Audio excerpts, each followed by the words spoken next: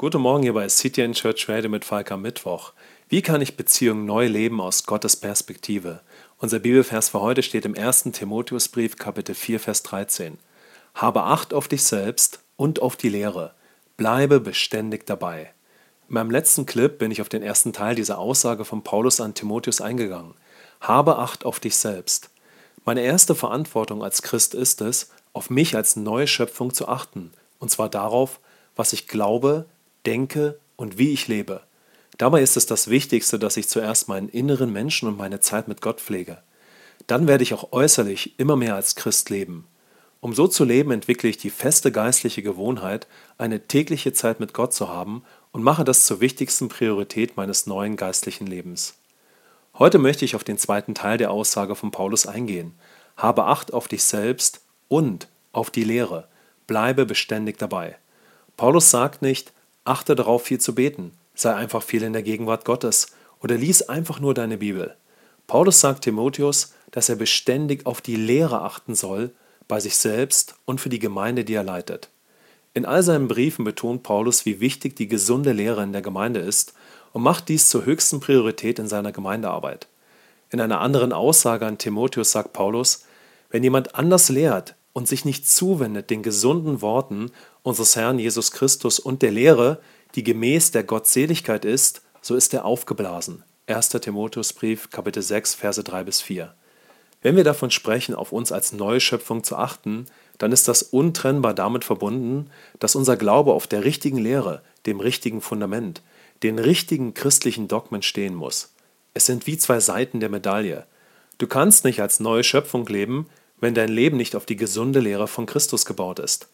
Genauso kann dein Leben auf Christus gebaut sein, aber wenn du dann nicht als neue Schöpfung lebst, verpasst du das Leben.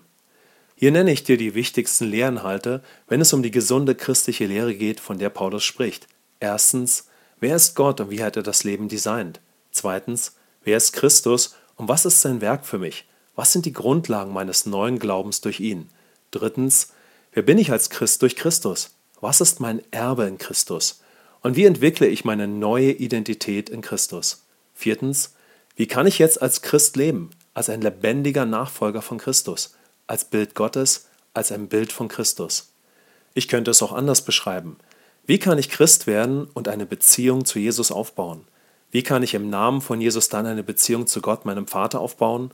Und wie kann ich dann als Christ im Geist leben? So wie Jesus, als ein Nachahmer, als ein lebendiger Nachfolger Christi. Über diese Themen brauche ich als Christ mein Leben lang gesunde Lehre. Welche Schlussfolgerung und Entscheidung kannst du für dich aufgrund dieser Aussagen heute treffen?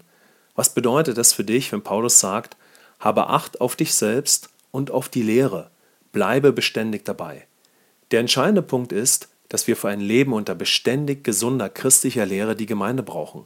Oder anders ausgedrückt, die Gemeinde ist der Ort, um letztendlich zu lernen, als ein lebendiger Nachfolger von Christus, in Privatleben und Gesellschaft zu leben. Selbst das Anhören dieser Clips reicht nicht, um alles zu leben, wozu du als Nachfolger von Jesus jetzt fähig und auch bestimmt bist. Du brauchst die Gemeinde und den persönlichen Einfluss geistlicher Leiter, von Hirten, Mentoren, Freunden, deinen geistlichen Eltern, die dir in ihrem Lebensstil mit Christus zeigen, wie dein Leben gelingt und dich persönlich in deiner Nachfolge begleiten und dir vorangehen. So hat Gott es designt. Beständig auf die gesunde Lehre zu achten, bedeutet beständig unter dem Einfluss von gesunder Lehre zu sein und als Teil der Gemeinde zu leben. Heute möchte ich dich zu der Schlussfolgerung und Entscheidung inspirieren, genauso wie ich es zu meiner ersten Priorität mache, auf mich als neue Schöpfung beständig zu achten, genauso mache ich es zu meiner ersten Priorität, beständig auf die gesunde Lehre zu achten und fest und konstant als Teil meiner Gemeinde zu leben. So hat Gott es designt, beides gehört zusammen, wie zwei Seiten der Medaille.